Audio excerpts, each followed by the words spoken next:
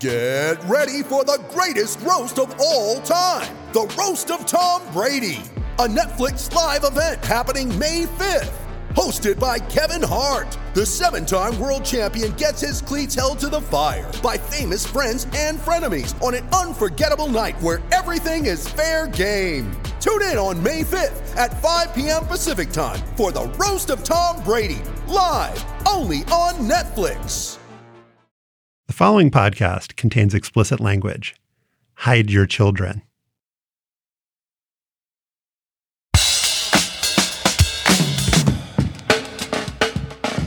Hi, I'm Stefan Fatsis, and this is Slate's sports podcast, Hang Up and Listen, for the week of May 3rd, 2021. On this week's show, it's a guest fest. Master Tesfazian of Bleacher Report will help us deconstruct the NFL draft. Ben Lindbergh of The Ringer will tell us why moving the pitcher's mound back by 1 foot would be a good move for Major League Baseball. And finally, Rebecca Schumann will explain why the unitard might replace the leotard in women's gymnastics and why that's a big deal. I'm the author of the books Word Freak and A Few Seconds of Panic. I'm in Washington, D.C. We are mixing and matching this week. You'll hear Josh Levine, Slate's national editor, author of The Queen, host of Slow Burn Season 4, on the baseball and gymnastics segments. But you won't hear his voice in this introduction or in the NFL chat. Slate staff writer Joel Anderson, the host of Slow Burn Seasons 3 and the upcoming Season 6, will be audible in both of those. He's in Palo Alto, California. What's up, Joel? What's up, Steph? You know what? Last week, Josh did say that we were going to continue to challenge our listeners. You know, we're just going to just throw them off. Yep. You know what I'm saying? Knock them off balance, see if they can readjust, get used to all the different voices and people. It's a little like a way station now. The podcast is a way station. I think they did really well last week, so I think we're upping the challenge here.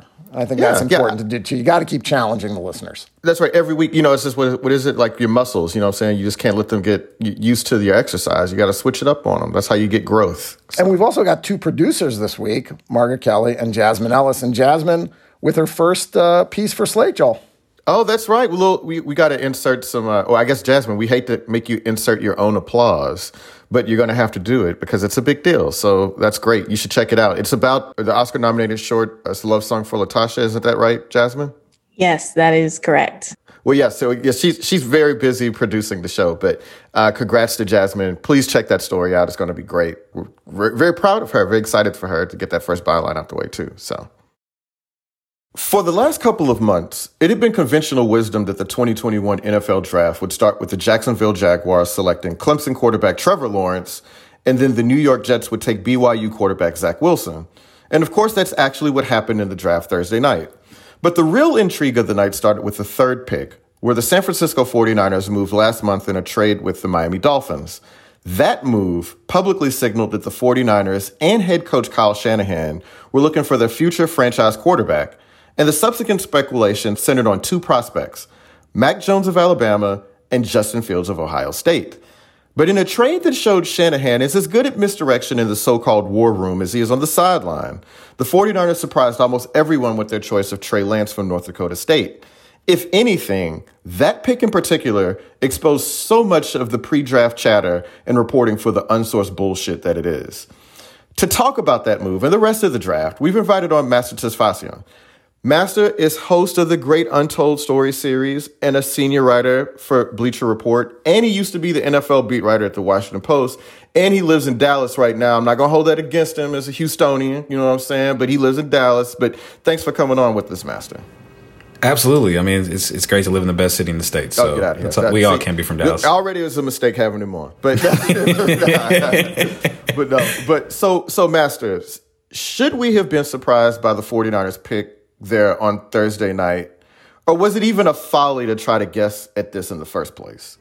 I mean, there was so much smoke that it was hard to understand what direction they would really go in. And Trey Lance or even Justin Fields would have made the most sense, considering what that system is, the offense, having someone that could do all those misdirections, those plays that Kyle Shanahan loves to scheme up. It was clearly a better fit than Mac Jones, who's a little bit more traditional, a safe, conservative pick that essentially it's hard to understand what would be the upgrade between his ceiling and Jimmy Garoppolo's ceiling, which I think we kind of all understand what Jimmy Garoppolo is capable of doing, or better to say what he's not capable of doing. Mm-hmm.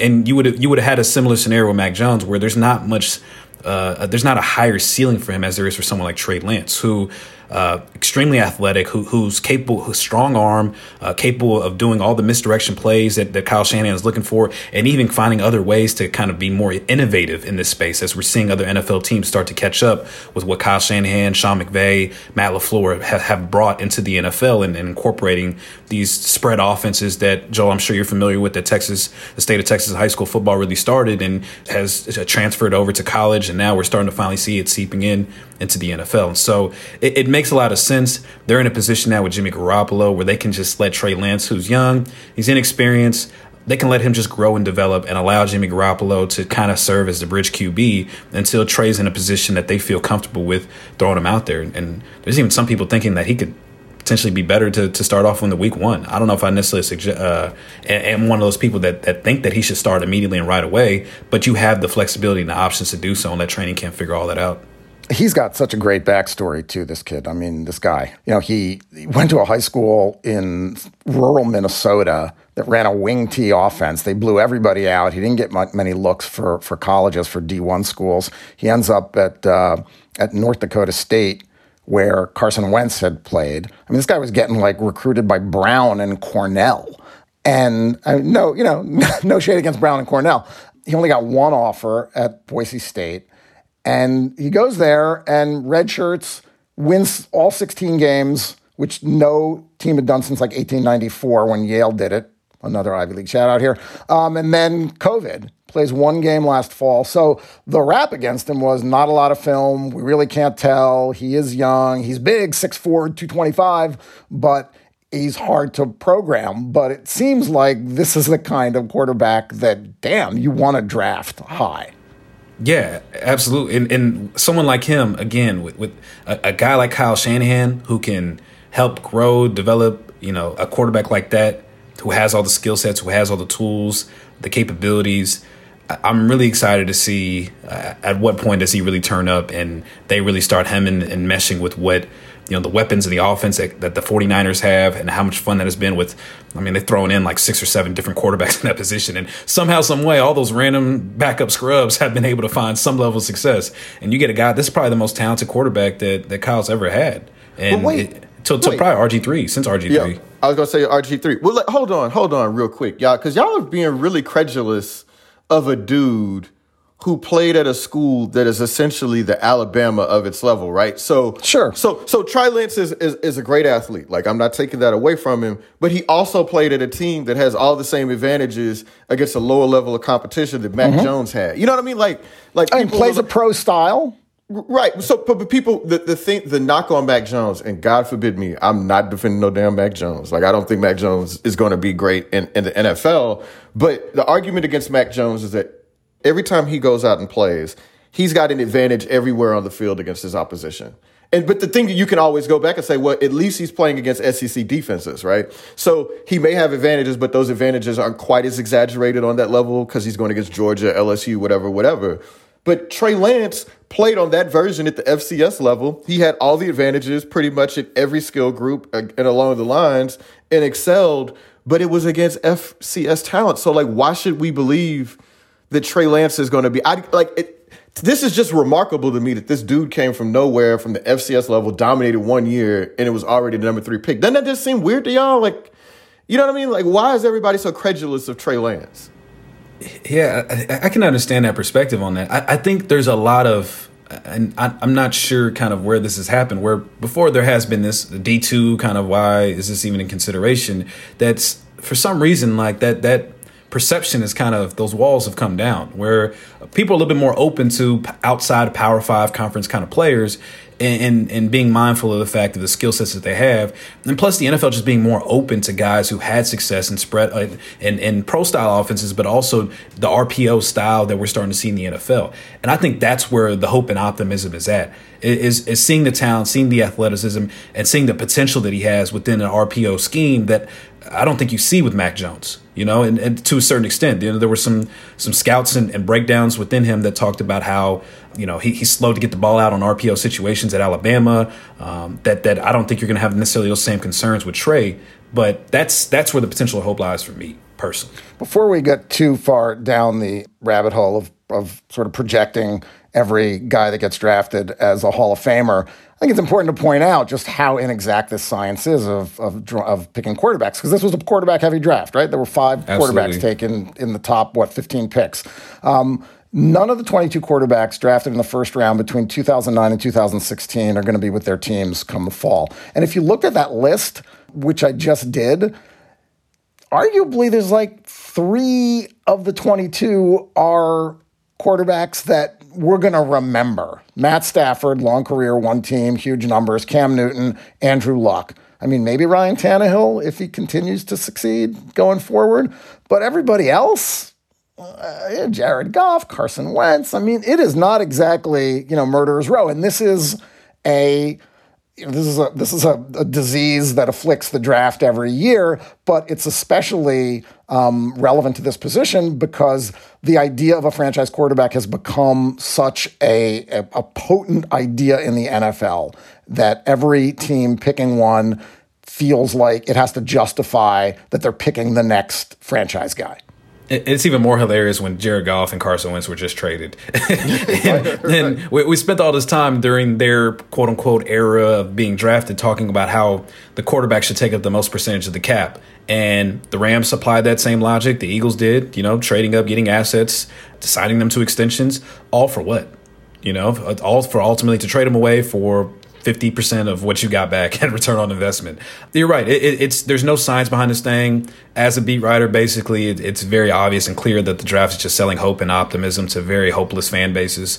And this cycle of purgatory just continues year after year after year, where, you could go down every single position and say that. But obviously, with quarterback being the most valuable, quote unquote, position on the field, that's probably the most logical sense in a very illogical process because I hate the draft. Personally, I think it's a system that should not be happening, to be honest with you. I think it'd be much better to do some sort of free agency where if your team stinks, you have more cap or more salary available to spend on, quote unquote, draft free agents. And the NFL oftentimes has a ranking system in which they judge to help the prospect better understand if you're going to be a first round pick, if you're going to be a day 2 guy, or if it's best to stay in college. Using that same system to create tiers between, A, B, C, and D, and allowing teams that stink being able to spend more money in tier A so they have some sort of leg up because who would want to go to Jacksonville unless you're not being paid properly? So that no state income tax in Jacksonville. Exactly. I'm making more money in Jacksonville and I have to pay state taxes. Okay, you can entice me. Maybe I'll pass up on LA. But beyond that, it's just a crapshoot, and it's literally watching the lottery being played every single year, where it's best for a team's approach to just have a thought process of accumulating as many draft picks as possible because you're not going to hit as often as you are going to hit. Yeah, well, and also, I mean, it just feels like every year people sort of lose their mind over quarterbacks, right? Like, you know what I mean? Like, nobody thought Mac Jones was going to be a top 15 pick coming into this year. Right? Absolutely not. Right. And so I guess maybe what's sort of frustrating to me is that I heard there was chatter that, next year's draft class of quarterbacks is not going to be very good because, all these guys come out. But we'll just create a Mac Jones next year, right? Like, we'll create a Mac Jones out of nothing. We'll create even a Kyle Trask, a dude who really didn't have that much of a draft profile a couple years ago, all of a sudden being a dude that somebody was considering, within the top 2 or 3 rounds, right? It's like we'll never run out of hope in trying to elevate these prospects. So like, why, you know what I mean? Like, I guess like it just teams forget and they go on a run and they're like, I got to get this guy this year. But why? Because that might even be a guy you're that sold on and you can always come back at it next year. That's the thing that sort of frustrates me. I'm like, you guys forget this every year. Like, why are you panicking that you might miss out on Mac Jones? You'll get a Mac Jones next year. Amnesia is one of the main ingredients of the NFL draft, of course. Look, there's one quarterback we have not mentioned, and that's Justin Fields from Ohio State. Fell to 11th with the Bears. The Bears traded up to get him. And, going into this draft back in January, after Fields declared that he was going to come out early, Mel Kiper of ESPN had him as the number 2 quarterback behind Trevor Lawrence. And then there were the kinds of whispers and anonymous sourcing that you get with black quarterbacks still today. And I wonder if you guys saw that. I mean, was Justin Fields getting unfairly damaged and his reputation slandered in the lead up to this process? Martenzie Johnson, I thought, did a really good piece in The Undefeated examining this question. I clearly thought so. I mean, I was, I don't want to say up in the air in terms of what his prospects were throughout his past season, but I had thought those questions would be erased after his 6-touchdown performance against Clemson in the Sugar Bowl. I remember me and Joel, we were texting back and forth in that game, and it was just, we were blown away by what he was capable of doing against a team that was sending a lot of pressure and obviously has a ton of athletic guys on defense, and he was just ripping them apart. And if that wasn't the most clear example of what he's capable of doing in the NFL, I didn't know what else would be.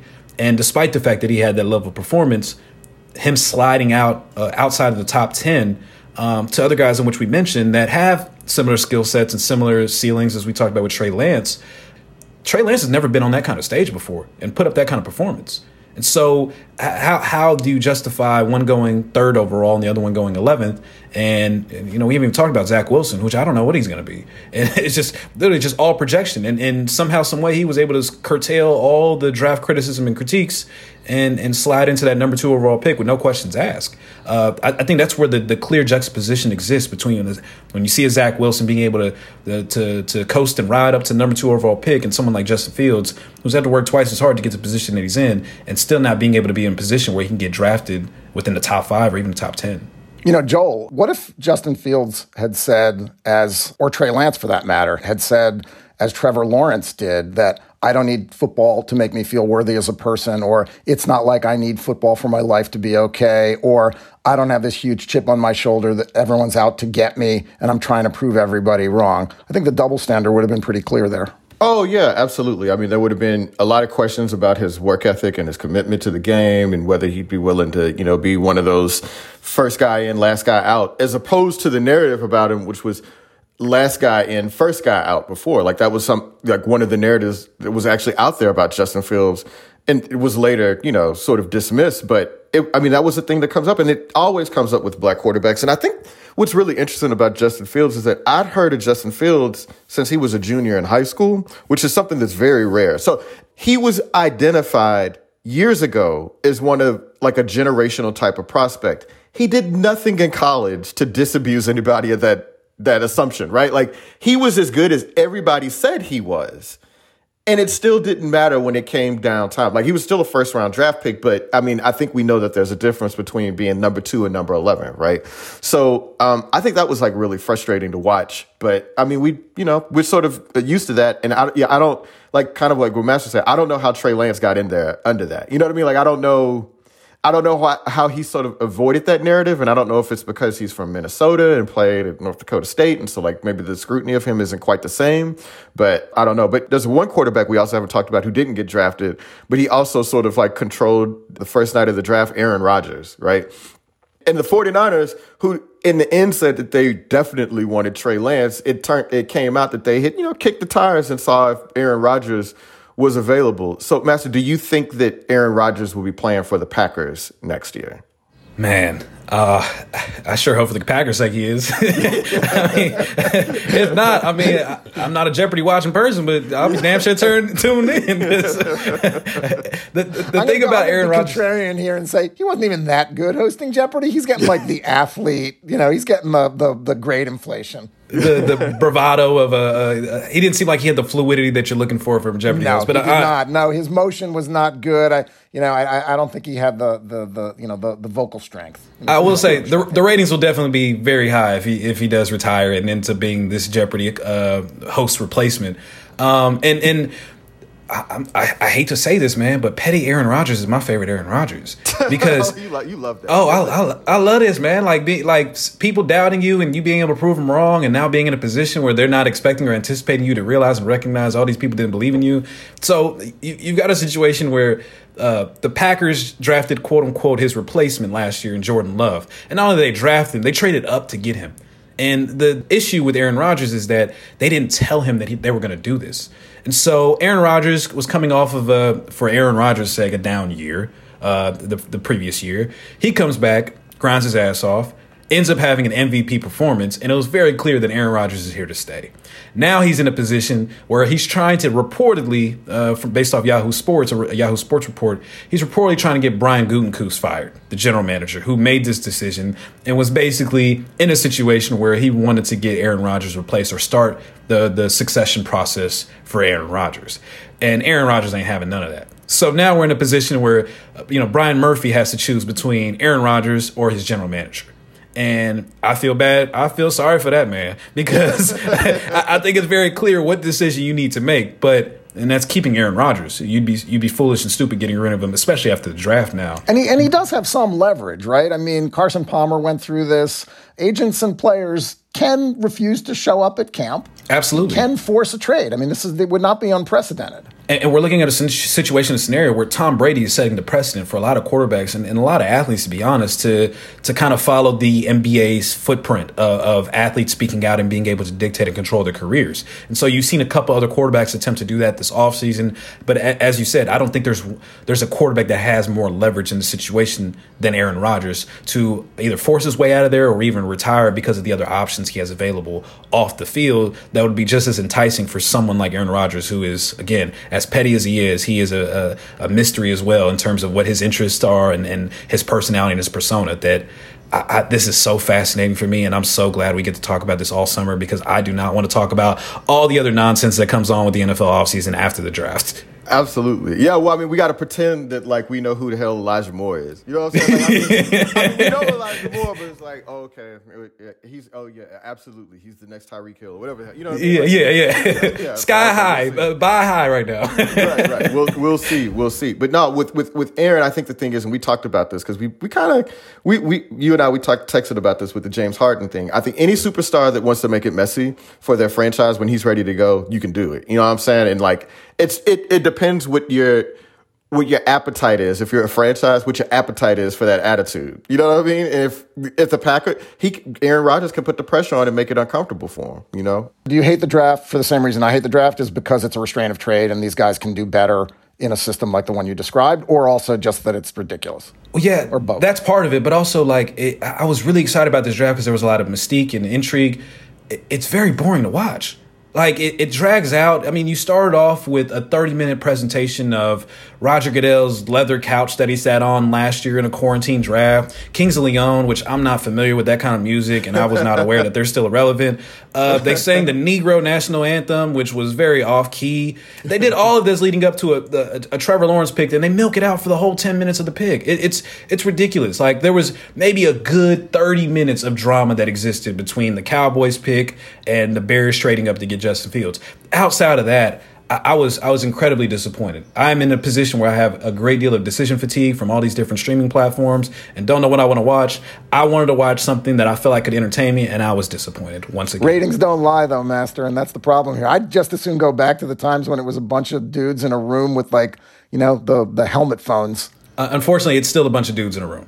If we're getting back to the core of it, let's bring back the helmet phones. Bring back the M&Ms, bring back the helmet phones. At least have some of that in there. But it's still a bunch of dudes. Also, I watched the video of the Patriots draft room. That was the most boring 2 minutes of video I've ever seen. And not only was it a bunch of dudes, it was a bunch of white dudes. As the other 31 teams can also probably relate to as well.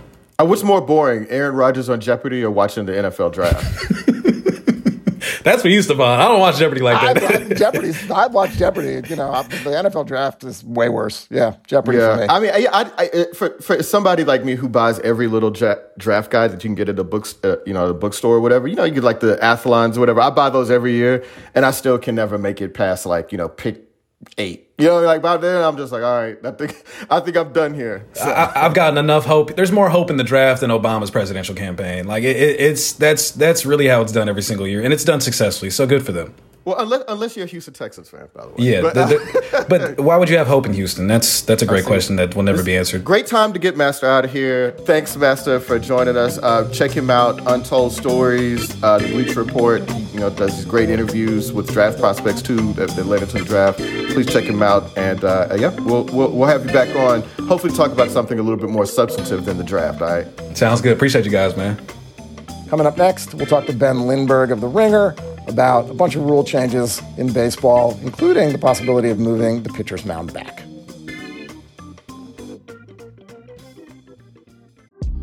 Apple Card is the perfect cashback rewards credit card. You earn up to 3% daily cash on every purchase, every day. That's 3% on your favorite products at Apple, 2% on all other Apple Card with Apple Pay purchases, and 1% on anything you buy with your titanium Apple Card or virtual card number. Visit apple.co/card calculator to see how much you can earn. Apple Card issued by Goldman Sachs Bank USA, Salt Lake City branch. Subject to credit approval. Terms apply. It was a sports writer who noticed that baseball had two very big problems: too many strikeouts and not enough offense, and suggested moving back the mound to end the pitcher's baneful dominance as the kingpin and controlling factor in the game. The writer wasn't Ken Rosenthal or Tom Verducci or Meg Rowley. It was Francis Richter, the editor of Sporting Life, and he was writing in November of 1892. I'm going to read a little more of Richter here. With the pitcher reduced to the ranks, 9 men instead of 2 will play the game. There will be a marked increase in that feature so dear to the popular heart, clean, hard hitting, less pitcher's intimidation of the batsman and fewer chances of injury to the batter, more base running because of the greater number of men to reach bases, more brilliant fielding because of the increased number of chances for the infielders and outfielders, more swing, dash, and go to delight the spectators for whom the magnates should legislate. Our friend Ben Lindbergh of The Ringer and the podcast Effectively Wild included that fantastic history in a definitive piece in March about the potential impact in today's game of making pitchers throw from farther away. Ben is here with us. Hey, Ben. Hey, isn't it great to have Mr. Richter to cite all these years later? Somehow it's more persuasive when you can cite someone saying the same thing people are saying now, but more than a century ago. All right, so the mound was moved back, spoiler alert, 5 feet in 1893 to 60 feet 6 inches, and that's where it has stayed ever since. This summer, though, the Independent Atlantic League, with approval from Major League Baseball, will push it back 1 more foot. Let's start with the problem, Ben. It is kind of hard to imagine a dude in flannels and a handlebar mustache throwing from the same distance as Shohei Ohtani. So how out of whack are what Francis Richter called the 2 great principles of the game, attack and defense? More than ever. Francis Richter would be appalled, I think, but what we're seeing now, because the league as a whole is hitting .232 right now with a .309 on-base percentage and a .389 slugging percentage. So this is making 1968, the year of the pitcher, look like a high offense era.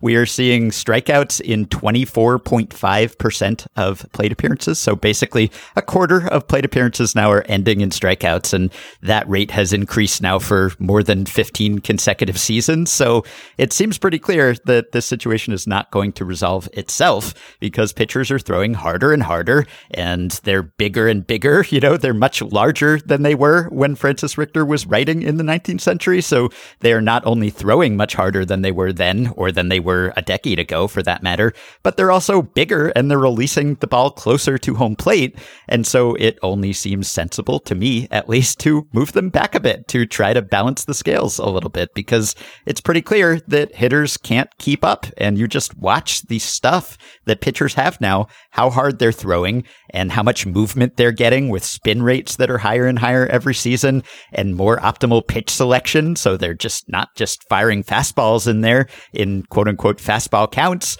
They're throwing any pitch at any time and throwing their best pitches more often. So I don't think there's any way for hitters to keep pace other than actually adjusting the dimensions of something. Could be the strike zone, could be the ball, could be the field itself. And I favor the field option. You're arguing for changing something that's fundamental to the sport, Ben, and I grew up kind of being suffused in the history and nostalgia of the game. And one thing that I just read, I can't tell you how many times, was how perfect the design of the baseball field was, and that 90 feet was the perfect distance between bases. I guess 60 feet, 6 inches seems a little less perfect because the whole 6 inches part is kind of weird. But how kind of, baked in still is this idea among stakeholders in the game in particular, like the people that would be, in charge of making a move like this? this idea that the field is perfect and that it's just a fundamental part of the game that we shouldn't trifle with. Yeah, there's a lot of resistance to this proposal, and that's why it hasn't happened before now. In fact, MLB and the Atlantic League tried to implement this 2 years ago, and they were planning on having it be a 2-foot move at that point. And there was so much resistance from the Atlantic League players that ended up being scuttled. And so now it was the players, not like the owners or the commissioner. I mean, you would think that the players don't really care about the glory of the green grass and the sacred distance. Yeah, but they care about whether they're going to blow their arms out more readily because of the psychology of thinking, oh my God, I'm throwing from a foot farther away or 2 feet farther away. What's that going to do to my arm and my elbow? Yeah, well, it must be a big deal. I mean, you've been doing this your whole life from a certain place. There are multiple objections to it. One is just that it's always been this way within living memory, and that's the traditionalist stance. And then there's the idea that, yes, maybe this will hurt pitchers. Now, I don't think the evidence actually supports the idea that it will make pitchers more likely to get hurt. First of all, they're getting hurt plenty as it is from 60 feet and 6 inches. So that's very insensitive of you, Ben. But there have been studies done that have shown that it doesn't actually significantly measurably change your mechanics if you just move it back by a foot. You know, pitchers are throwing different distances as it is because catchers will set up at different distances behind home plate from pitch to pitch and from catcher to catcher. And really, you know, they're throwing harder than they need to now. Like if there were no catcher there, the ball would just go to the backstop on the fly. So it's just sort of they're throwing a certain distance or a certain speed, and then the ball gets stopped at a certain point. I don't think a 1 foot difference actually is all that meaningful when it comes to mechanics or how hard pitchers have to throw. And there have been, you know, studies, as I said, where pitchers have been wired up and tracked, and there's no noticeable difference in biomechanics. And maybe that'll be different in games than it was in a study. And I would be in favor of testing this, not even in the Atlantic League, but in just some sort of non-league scenario. You know, just set up a lab and have volunteers come and say, hey, this is what we're doing. And you can be aware of the risks if you think there are any, just because you're going to get a situation where pitchers will get hurt in the Atlantic League this year because pitchers will get hurt regardless of what you do. And if you've moved the mound, then they'll be more inclined to say, oh, well, you hurt me. You moved the mound and this is why I'm hurt, whether that's the case or not. So I think that's an issue as well. And there are also other legitimate objections to how this will affect hitters and how it will affect pitchers, you know, because yes, hitters will get more reaction time, but breaking balls will move more. They'll have more time to move and sink on the way to the plate. And so what will this do to walk rates? Will that offset somehow the added reaction time? I think that this will help hitters and it will produce the intended effect. And there are examples of this, like in the 19th century, you do have to go way back, but the mound distance or the pitching distance was moved 3 times back then. And each time it did increase contact and scoring. And this has happened in softball, you know, both at the high school level, at the NCAA level, women's and men's. And it's been for the same reason that the mound has been moved and it's had the intended effect. And when I was writing about this last month, we did a little test. I partnered up with Driveline Baseball, the player development facility, and they did some training scenarios where they just moved their pitching machine back by a couple feet, and it did increase contact rates. And I think this is what would happen, but you do have to test it, and it will be tested, and then we will see what the effect is. Let's talk about another rule change that the Atlantic League is adopting this summer, and that is what's being called the double hook DH, where every team has a DH, so this would be American League, National League. But if you remove your starting pitcher, you also lose the designated hitter. And the idea here being to encourage managers to keep starting pitchers in the game longer and also add a dash of strategy that people would complain would be eliminated from the game if you just added the DH to the National League to match the American League. Yeah, in principle, I like this because the purpose is to give managers incentive to keep pitchers in games, and I'm in favor of that. I think baseball is more entertaining when you have this constant character. You know, the starting pitcher is the protagonist of the game, and you get to see him go through lineups multiple times and, you know, maybe get tired and find ways around it and adjust his repertoire as the game goes on. So I enjoy that. but I don't know that this will actually have that effect for a couple of reasons. I think, first of all, the reason why we're seeing pitchers get pulled early and earlier primarily is that the stats show that they get a lot less effective each time they face hitters within a game, whether that's fatigue or the familiarity or some combination of both. And I don't actually think that this will dissuade managers from pulling them that often, because the difference between, say, losing your DH and probably having a pinch hitter take the pitcher's spot in the lineup, it's just not that big a difference. Whereas the difference between a tired pitcher who's facing the lineup for the third or fourth time and a fresh reliever is actually a much larger difference on the whole. So I don't think analytically it would actually make sense to keep the pitcher in much longer because of this rule. And there's also maybe the unintended effect, which is that if your pitcher is not pitching well and gets pulled, then suddenly you are placing that team that is probably already losing because the pitcher's getting knocked around at an even greater disadvantage, because now you're taking away one of their hitters, right? And so I think this might have the effect of making games more lopsided and making comebacks less likely, because more offense, though. Isn't that what we want? Well, it could be more offense, or it could be pitchers actually hitting more because of this rule. I don't know that I ever want to see pitchers hit at this point. And I know I'm anchoring the traditionalists in the audience, but I'm a pro DH guy just because pitchers are so incompetent at the plate these days. So anything that might increase pitchers hitting is something that I'm not sure I want to see at this point. So is there any sort of coherence if we look at all of these things that have actually changed or are being proposed? I mean, there's also the ghost runner in the extra innings that's happening in the major leagues now. There's 7-inning double headers. There's the two things we've already talked about in this segment so far. There's, other proposals like, I don't know if we want to get into the home run derby in the Pioneer League. That might be a little bit unfair to lump that in. But this kind of, it does feel fair to say that we're in more of an era of experimentation than we were 5 or 10 years ago. And that's probably a good thing. But if we look at all of these proposals or changes together, Ben, do you feel like it's kind of let's just throw things against the wall and we're desperate to try to make our sport more popular? Or do you feel like there is let's favor rules that do X and things are kind of pointing in one direction, even if it's a broad general direction? Yeah, there's clearly more of a willingness to do something, and I think that's good. But I'm not sure that the something that they've picked is necessarily the thing that would have the greatest effect. And maybe that's because the thing that would work would actually be one of the tougher things to sell, like moving the mound back. And if you have to convince the players to go along with this, then maybe it's well, we'll just do what we can, and hopefully it will have some effect, even if it's not confronting the real problem. Some of the things we're talking about, the length of games are longer than ever. The average time of a 9-inning game this year is 3 hours and 7 minutes, which is tied with last season for the longest ever.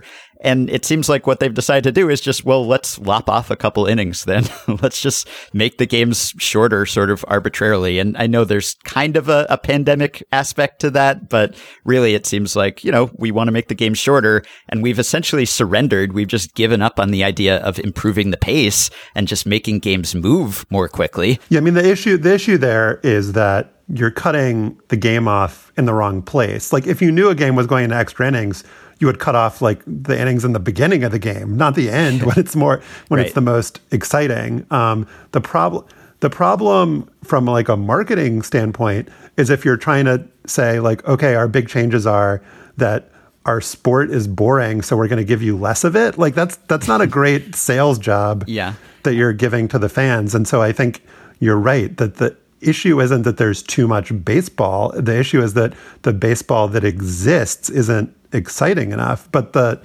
thing that you need to do to fix that, I think, like you said, is probably harder to sell, harder to implement, and is maybe more risky. I think it's doable, though. We don't even have a pitch clock in the major leagues. It's been tested for multiple seasons in the minor leagues, seemingly without incident. It actually helped, and no one seems to mind it. But we still don't have a pitch clock in the major leagues. We don't. Why do you think that is? I think it's just, the kind of saying that there's no clock in baseball, right? Sort of that romanticism, just like we haven't had it before. And also because I think pitchers don't like it, right? They don't want to be rushed. They don't want to feel like there's a clock counting down. I think that might change as the younger generation comes up having pitched with the pitch clock in the minors. And so they're sort of used to it. But a veteran, like if you give them a choice, why would they want to have a clock on there? I don't think they mind as much if they're taking more time between pitches because it actually helps them. I think there's been some studies that have shown that pitchers throw harder when they can take more time to recover between pitches. So why wouldn't they want to take that time? And hitters want to step out of the box and they want to adjust their batting gloves. And there are some rules on the books for those things that just aren't enforced. And I think, as you said, it would be harder to enforce them than it is to just say, well, let's just end games when they're getting good. And I'm very I call it the zombie runner rule, not the ghost runner rule, but I'm very against that. And it just feels like giving up to me, really, that we haven't even tried these very simple solutions. And instead, we're just saying less baseball because we can't improve the pace of the baseball that we have. Right. And there are multiple problems here, though. So the pace is one thing. And, the two things that make games longer are the two that we've just identified, the pitcher taking too long and the batter taking too long. Watch any game from 30 years ago or 40 years ago, and it just moves. That's the right kind of nostalgia, Stefan. Yeah, that is the right kind of nostalgia. But there are other problems, too, that they're trying to address. And I think this is fine. I mean, experiment. I don't like banning shifts, but, experiment with it if you think that it'll help with increasing offense. Making the bases larger, which is happening in AAA baseball this year, is a safety measure, and that's fine. I don't think any of us are really worried about now relief pitchers being required to face 3 batters before being pulled from the game, which was another rule that changed. They got a test run in the Atlantic League. The thing here, Ben, that really has interested me is that the fingerprints on all of these changes are Theo Epstein's, the former Chicago Cubs and Boston Red Sox executive who's now working for the commissioner's office. And Theo Epstein is someone that I think we would all trust with trying to figure out ways to both improve the game aesthetically and in terms of the length of play. Is that fair? And do you see Epstein as the sort of principal figure in trying to figure out how to fix baseball? Yeah, I like that idea. I've compared it to like a white hat hacker, kind of like you bring in someone who has helped expose the flaws in the rules or exploit these problems and then have them fix your system. So that's kind of what it would be to like hire a successful GM who's maybe exacerbated some of these trends that we're talking about and then have him figure out how to fix them. And Epstein has admitted that, right? Yes, right. And, I think his loyalties may be sort of pulled in a couple different directions because he does have ownership aspirations and is, involved in investment groups that are getting involved with, purchasing teams. And so he's working part-time for the league and maybe also hoping to, springboard into owning a team. And then he'd be right back into doing the things that he was doing as a GM. So maybe he's not a perfect person because of that, but I think he has the know-how to do this. And I like that they've brought him on in that role and some former players as well. But a lot of these changes that we're talking about, like you, I'm fine with the 3-batter minimum and I'm fine with the bigger bases, but these are changes just on the margins. Like it's not going to make much of a difference. One thing that's interests me here, Ben, is the potential union politics of this. How might that play out with a rule change that would just so clearly advantage hitters over pitchers? Would that be something that would be really hard to overcome, or just how would that play out within the players' union? Yeah, it's interesting because pitchers don't want anything that will hurt pitchers and hitters don't want anything that will hurt hitters. Although really, like if you're leveling the playing field for everyone, then in a relative sense, it shouldn't actually matter that much, Seems like a hard argument to make. It does. Yes. I mean, hitters want to have flashy numbers and they want the ball to go over the fence. And if it doesn't, you can say, well, it's not going over the fence for anyone else either, but that doesn't really mollify them, I don't think. And it does does, disproportionately hurt certain players more than others, depending on the shape of their production. But I think that's one issue, that you might have players divided. And then the other issue is that you might have players as a whole opposing some of these measures just because they're okay with the way that the game works. And there is something in the current CBA that the commissioner can just sort of impose these rules. Like, he can notify the players that he's making some change, and then if they don't agree, then a year later they can just unilaterally do it, which is what happened with the 3-batter minimum for pitchers. But when you're talking about things that might have some health and safety component, and you're doing this against the backdrop of the CBA expiring this year, and the fact that there's more tension between labor and management than there has been in some time, and there's the prospect of a potential work stoppage, then do you want to inflame those tensions further when it comes to imposing some rule that players aren't going to like? So the fact that MLB has a strong union, which I think is on the whole a good thing, in some ways it does make it a little harder for the sport to change. And I should say one more thing, which is that some of these rule changes that we don't like, that fans tend not to like, players like and the league likes. So when it comes to shortening games with the zombie runner rule or 7-inning games even, it doesn't seem like anyone involved in the games actually minds these things, because they want to go home earlier. They don't want to have the 18-inning game that tires everyone out. And so we might not really have an advocate here in this negotiation, because the stakeholders are in favor of these things, even if they're arguably fan unfriendly. Ben Lindbergh writes about baseball for The Ringer and talks about it on the podcast Effectively Wild. He's also the author of The MVP Machine, and the only rule is it has to work. Ben, thank you so much for coming on the show again. Thanks, guys. Coming up next, a conversation with Slate writer Rebecca Schuman about the end, perhaps, of the gymnastics leotard. Hello, it is Ryan, and we could all use an extra bright spot in our day, couldn't we? Just to make up for things like sitting in traffic, doing the dishes, counting your steps, all the mundane stuff. That is why I'm such a big fan of Chumba Casino. Chumba Casino has all your favorite social casino-style games that you can play for free anytime, anywhere, with daily bonuses. That should brighten your day a little.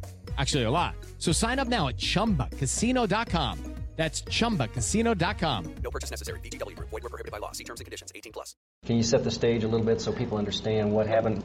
In 1969, 14 black student athletes were kicked off their university's American football team for planning a show of support against racism. We were really protesting our treatment on the field. Amazing Sports Stories from the BBC World Service tells their story.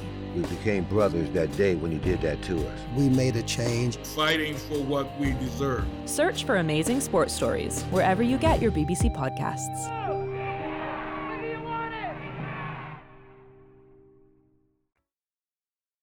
On this week's bonus segment for Slate Plus members, Joel and I will talk about watching live sports in person with other people, which I did over the weekend. To listen to that, you have to be a Slate Plus member. It's just $35 for the first year, and you can sign up at slate.com/hangup+.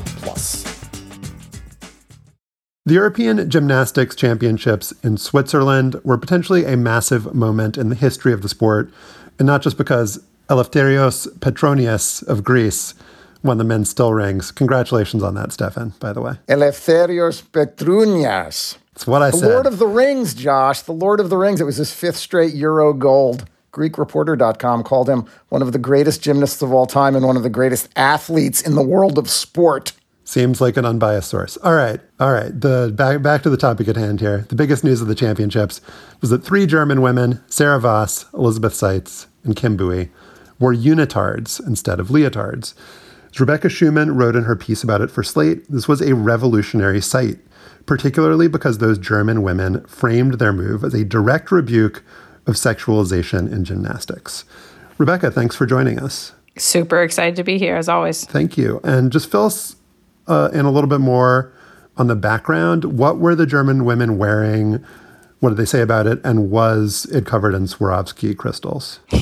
Well, I'll do the last question first. Yes, it was extremely covered in Swarovski crystals. So what they were wearing is essentially just a long-legged version of what most elite gymnasts wear when they compete. So on the top, it looked just like your standard, very blingy leotard. And then it just didn't stop at the hips. It went all the way down to their ankles, and it gave them this sort of full body, long line effect. It was really gorgeous.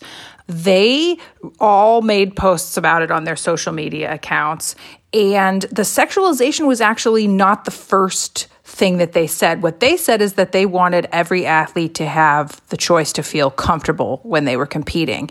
And they didn't want, and especially Elizabeth Zeitz said, I want athletes to have another option if they're feeling uncomfortable or even sexualized. So the sexualization was actually, just part of a larger picture. And what you point out in your terrific piece, Rebecca, is that the leotard isn't peak performance wear.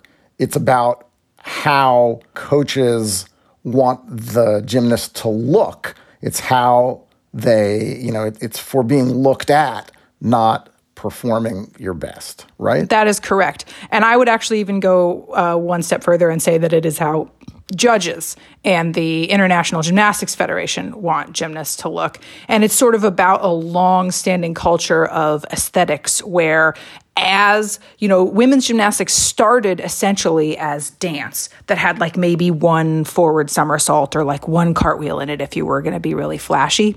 But they were grown women whose bodies and fitness were on display. It started as just as a display of their physical bodies and their physical fitness. And that's essentially what they were judged on at the very start of gymnastics as an Olympic sport all those, a century ago. As women's gymnastics became more of an athletic feat and now is among the most athletic of all the feats, somehow, yes, okay, leotards have become stretchier and definitely shinier, but they haven't become any more practical. And they are, other than being, form-fitted so that they don't get caught while you're doing skills, I would not consider a leotard to be optimal performance wear for gymnastics whatsoever. And you have first-hand experience of this, right, Rebecca? I do. So I was a competitive gymnast for about 5 years and, trained in gymnastics for near on 10. And the way it goes at practice is you do a skill, you get a wedgie, you fix your wedgie. You do a skill, you get a wedgie, you fix your wedgie. Like you just get a wedgie every time you do the splits, every time you move. Having a super expensive custom-made leotard cut exactly to your proportions helps a little bit, but not as much as you might think. And can you just describe, to the extent that leotards are useful in evaluating a gymnast's performance, or like why are they constructed in the way that they're constructed? Because there is some sort of logic, even if it's like a slightly twisted logic, right? Yeah, well, they are, especially if you're in, perfect elite shape, they're very flattering. They make you look leggy. They make legs look long and strong. And so you want your legs to look long and strong, but you want your arms to look graceful. So the long sleeves also make arms look longer, but they also obscure the incredibly jacked muscles that most elite gymnasts have. And so the result is to essentially make you look a little bit more like a ballerina, even though you're doing all of these incredible feats. Right, and more specifically, particularly the cutouts on the legs have some intent both for aesthetics and for judging.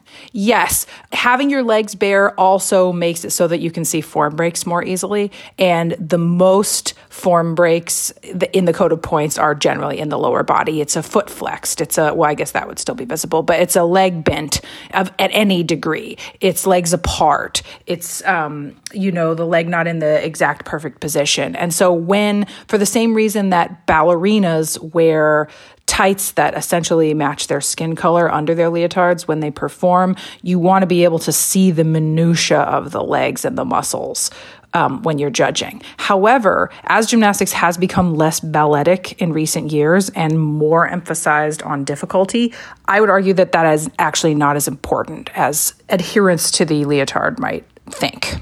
So while the German women kind of brought up the sexualization point, as you said, as sort of not the absolute main thing that they were arguing about, it does seem incredibly important to talk about it in relation to what these girls, the elites in the sport are generally girls, although as you do note in your piece, elites are getting older in recent years. But these are outfits that call attention to girls' butts and crotches. I mean, just to be like as direct about it as possible. I mean, it seems incredibly fraught, particularly given what we know and I guess perhaps should have been paying attention to more over decades, just about sexual abuse in the sport.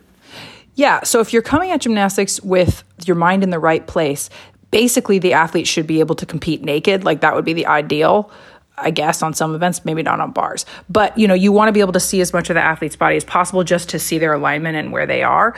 But as we have seen in the last couple of decades, not everybody is coming at gymnastics from that point of view. And so, yes, the leotard itself is revealing as such notable feminists as Jerry Seinfeld have reminded us. But it's also just about not giving the young woman a choice of what to wear. That is in and of itself more endemic of the culture of sort of the predatory culture, the grooming culture, the culture that enabled abuse. The lack of choice as to what to put your body in and to how exposed you want to be when you go out there, that's actually the thing. And I think that's the thing that got a little lost in translation when people were translating what the German women were saying. Yeah, and not only that, but the acceptance that this is the standard, that you have to do this if you want to be an elite gymnast. You have to look this way for the judges, for the coaches, and for the fans. It's about control, right? Like everything in the sport is about control. Control. Yeah, and nothing exemplifies that more than the notorious wedgie deduction.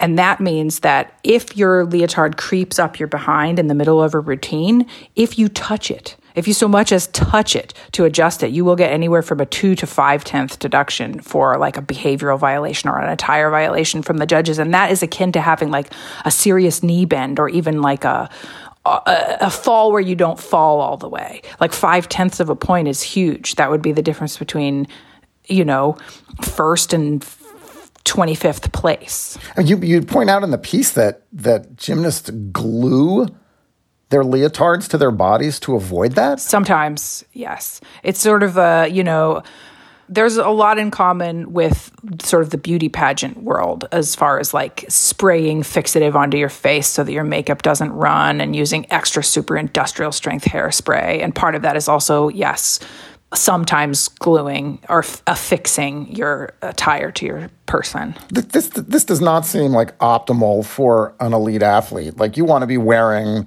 the clothing that allows you to perform at your best. I understand that there's an adjustment here, that this is what gymnasts are used to doing from the time they're 4 and 5 years old.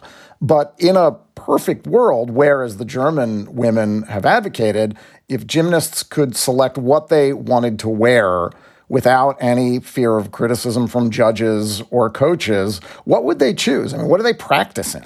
Well, some would choose the Leo because it's traditional and they look elegant and leggy in it and they like the way it looks.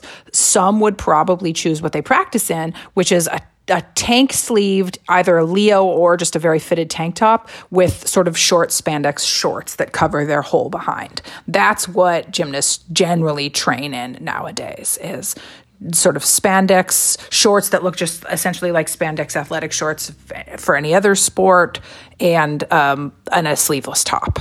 One thing that you mentioned in your piece that I thought was really smart was that in track and field and in swimming, there has been more of a move towards full body gear for, I guess, aerodynamics and hydrodynamics. And it just, again, emphasizes the point that you've been making about how gymnastics is in sort of a different category as a sport where performance isn't the one and only consideration. I mean, like in track and field and swimming, the absolute only consideration is just going as fast as you possibly can. And so I do wonder if you think from a pure performance standpoint, as far as doing all of these incredibly taxing and athletic elements, do you feel like the full body outfit would confer the same kinds of advantages that it does in these other sports? Because it's been used so little so far, that's a little bit hard to judge. But I would say certainly and definitely not, aerodynamics are not as important as in gymnastics as they are in track and field, for example.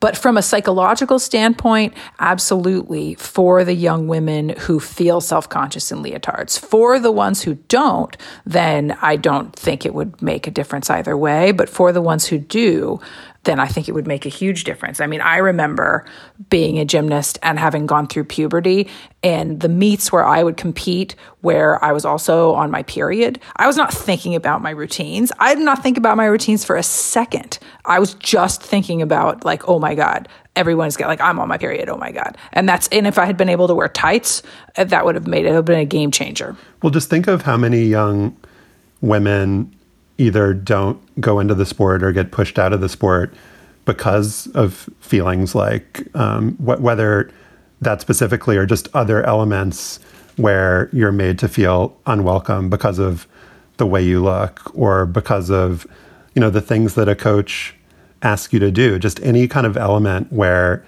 you're allowed to assert some amount of control over your own body, your own routine, anything, I think would make just such a big difference.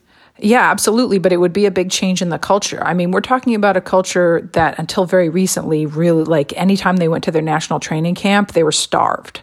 What they were eaten was watched very carefully, controlled, made very unappetizing on purpose, so they've said.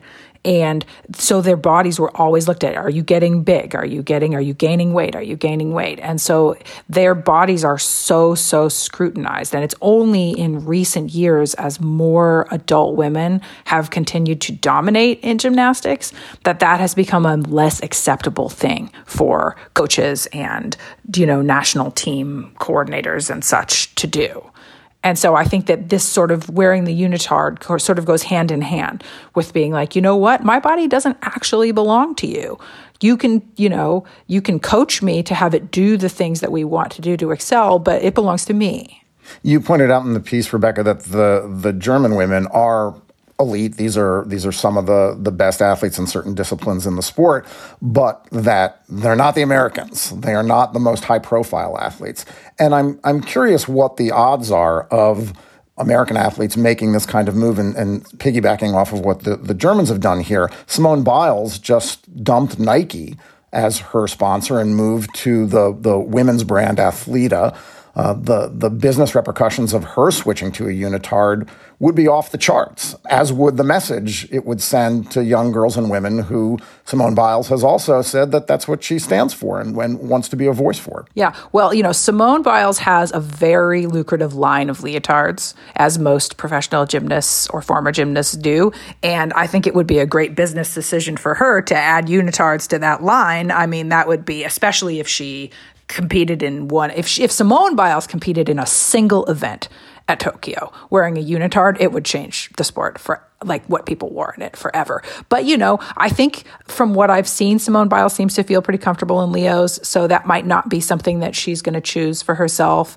But there might be another gymnast on the U.S. squad who, either out of friendship with the German squad or just solidarity or just thinking it looks cool. The reaction within the gymnastics community has been overwhelmingly positive.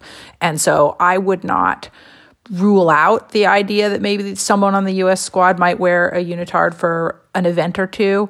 But I would imagine they also probably have had their Leos made for a while. And those things, custom-made Leos cost hundreds and hundreds of dollars. So it could go either way.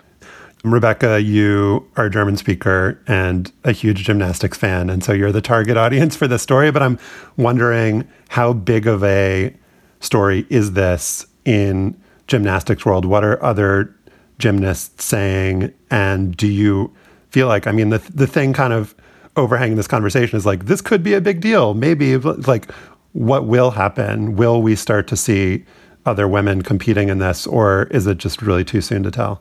I think we will. I think that they looked amazing.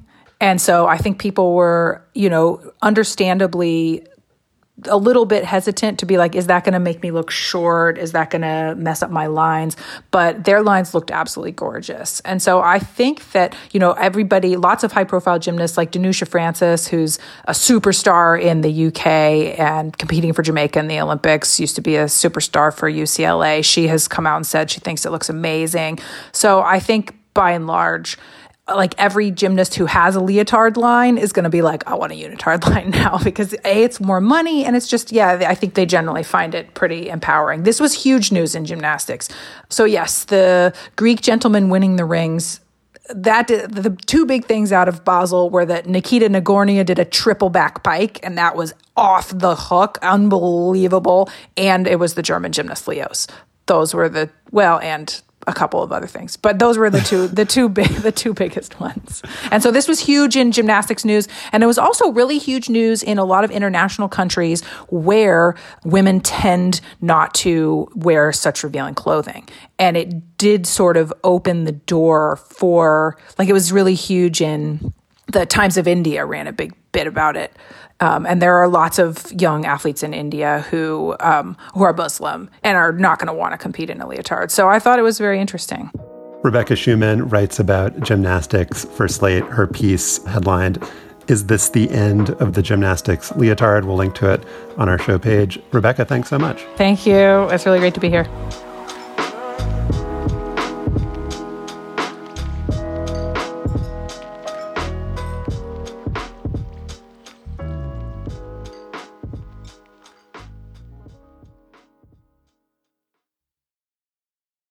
And now it is time for After Balls. The first NFL draft, Joel, was held 85 years ago in February 1936 at the Ritz-Carlton Hotel in Philadelphia. Fancy. It was conceived by future Commissioner Bert Bell as a way for the 9 team owners to stop getting into bidding wars with each other for the best college players. Of course, let's restrain that trade. Joel, you know who the first pick was in the NFL draft? Was it that Heisman guy from Princeton or something? Close. It was Jay Berwanger. Oh, okay. The Philadelphia Eagles had the worst record in the league, so they got to go first. Berwanger was an All-America from the University of Chicago, who, as the New York Times wrote in his obituary, ran past, punted, kicked off, kicked extra points, blocked, tackled, caught passes, returned kickoffs, called the plays, and played 60 minutes a game. Wow. Berwanger, a few weeks earlier, had indeed won the award that a year later would become the Heisman Trophy. The AP reported that Berwanger immediately received interest from a half dozen NFL teams, but he didn't accept any of them because he wanted to preserve his amateur status to try to make the 1936 Olympic team in the decathlon. Then the NFL came up with the idea of a reverse order of finish draft, and the Eagles picked Berwanger. And then, hearing that he wanted $1,000 a game to play, which was about 10 times the going rate, the Eagles dealt his rights to the Bears. Berwanger didn't make the Olympic team. In that Times obituary, he was quoted as saying that he asked the Bears for $25,000 over 2 years and a no-cut clause, and he was rebuffed by George Halas, the owner. Newspaper reports at the time said that the Bears offered $13,500 for one season. Pretty good. Berwanger, though, wanted $15,000, and that was that. Berwanger took a job selling foam rubber. He never played professional football. I do want to note here, Joel, that in that Heisman voting, Berwanger finished ahead of Monk Meyer of Army, Pepper Constable of Princeton, which is who you must have been thinking of. Of course. And William Shakespeare of Notre Dame. Wow. He went by Bill. His family claimed to be direct descendants of the other William Shakespeare. The football players' nicknames included, of course, the Bard of South Bend, and my favorite, the Merchant of Menace. Merchant of Menace, okay. The Merchant of Menace. Notre Dame took a promo shot of Shakespeare staring at a football like he was Hamlet looking at Yorick's skull. Shakespeare was taken third in that 1936 draft by the Pittsburgh Pirates, and like Berwanger, he didn't think the money was good enough, so he never played in the NFL. And he also worked in the rubber industry, rising to become the president of the Cincinnati Rubber Company. Man, rubber, big industry back in the 1930s. Huge. Man. It was like the plastics of the 1930s. Yeah, absolutely. And I would like to argue that not playing football because the money isn't good enough, something that people kind of making the league minimum might want to consider as well. Like, I mean, it's football is hard. It didn't pay enough money for a lot of the damage that it's done. So I think it's still true today, yes. All right, Joel, what's your Jay Berwanger? Or maybe we should go with Merchant of Menace. What do you think? Yeah, Merchant of Menace. What's All right, let's go with Merchant of Menace. Joel, what's your Merchant of Menace? So, yeah, my Merchant of Menace. So, as Hang Up and Listen listeners likely already know, we talked last week with Joanna Harper, a leading researcher on transgender athletes at Loughborough University in England. Before and after her own transition, Harper was a highly competitive long-distance runner. Given her background, I asked Joanna a question last week that, in its way, was a little abrupt and a lot more dismissive than I intended. But the basic idea was that I wondered why people were trying to prevent trans girls from competing at the high school level. Who gives a fuck who wins high school athletics? Why don't they want to show up and compete against whoever the fuck shows up?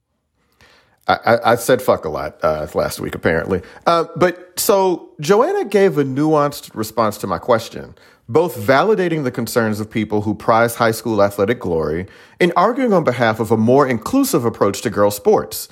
As an athlete, Joanna said, the only thing you can control is your own performance.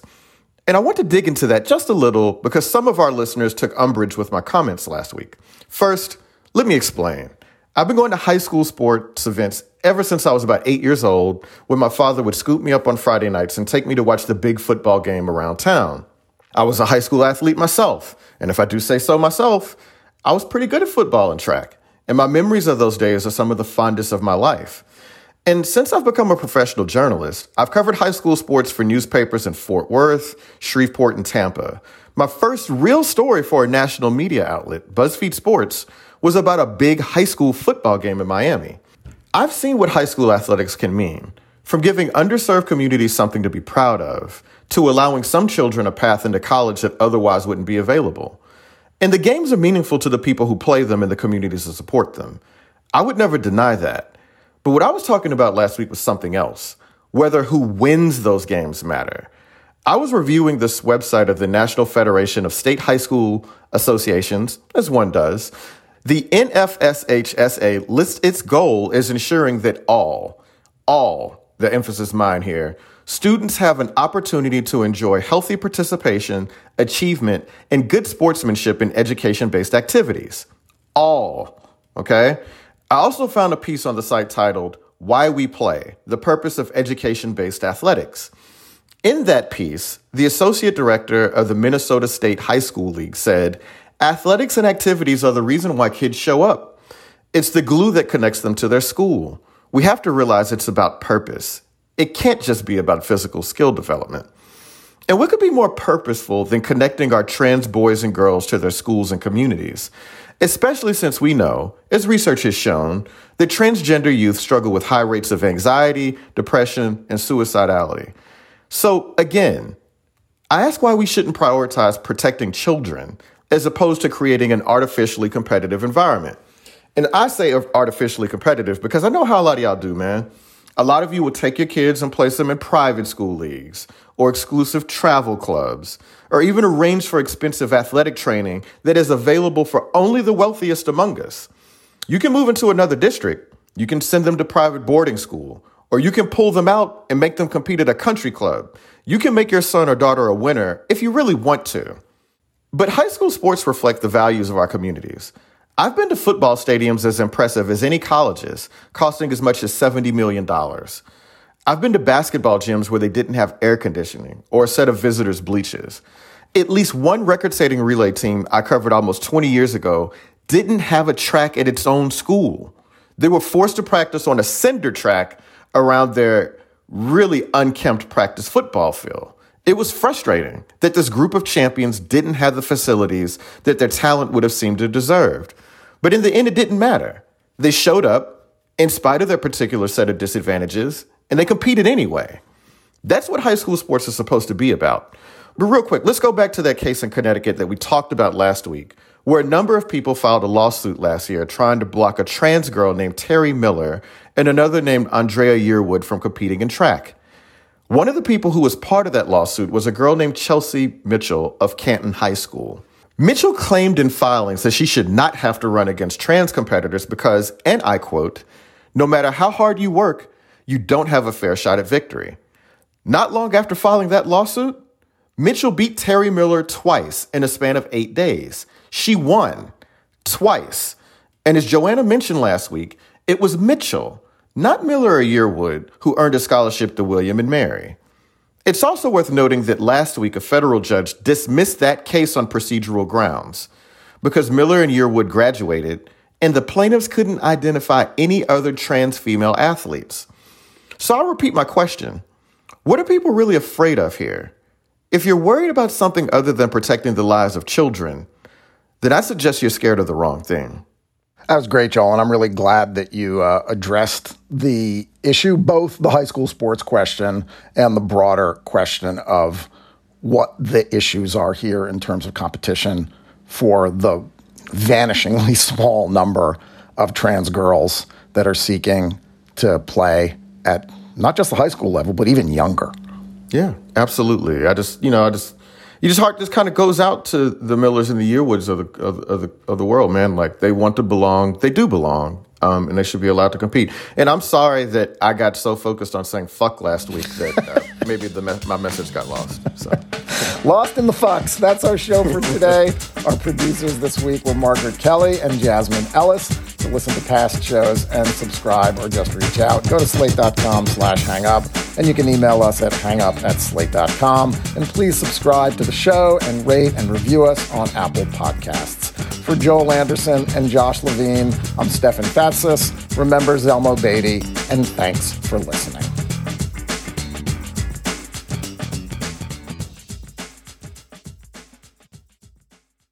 Judy was boring. Hello. Then Judy discovered ChumbaCasino.com. It's my little escape. Now Judy's the life of the party. Oh, baby, mama's bringing home the bacon. Whoa, take it easy, Judy. The Chumba life is for everybody. So go to ChumbaCasino.com and play over 100 casino-style games. Join today and play for free for your chance to redeem some serious prizes. ChumbaCasino.com. No purchase necessary. Void where prohibited by law. 18+ terms and conditions apply. See website for details. Hi, this is Dahlia Lithwick, host of Slate's legal podcast, Amicus. If you're listening to this show, you might be interested in Amicus's live show that we're hosting in Washington, D.C. on Tuesday, May the 14th. My colleague, Mark Joseph Stern, and I will be talking to some amazing guests, including Sherrilyn Ifill and a sitting state Supreme Court justice, all about how originalism, a relatively recently invented way of interpreting the Constitution, has taken over the Supreme Court and radically reshaped the law. It's been doctrinal rocket fuel for the conservative legal movement and facilitated the rolling back of abortion rights, the expansion of gun rights, and the obliteration of the separation of church and state. And as another wildly consequential Supreme Court term careers to its end, the court's originalists are on a tear. But there's something you can do about it, and we hope you'll join us in D.C. on May 14th to explore the possible pathways out of the current situation. Go to slate.com/amicuslive for tickets.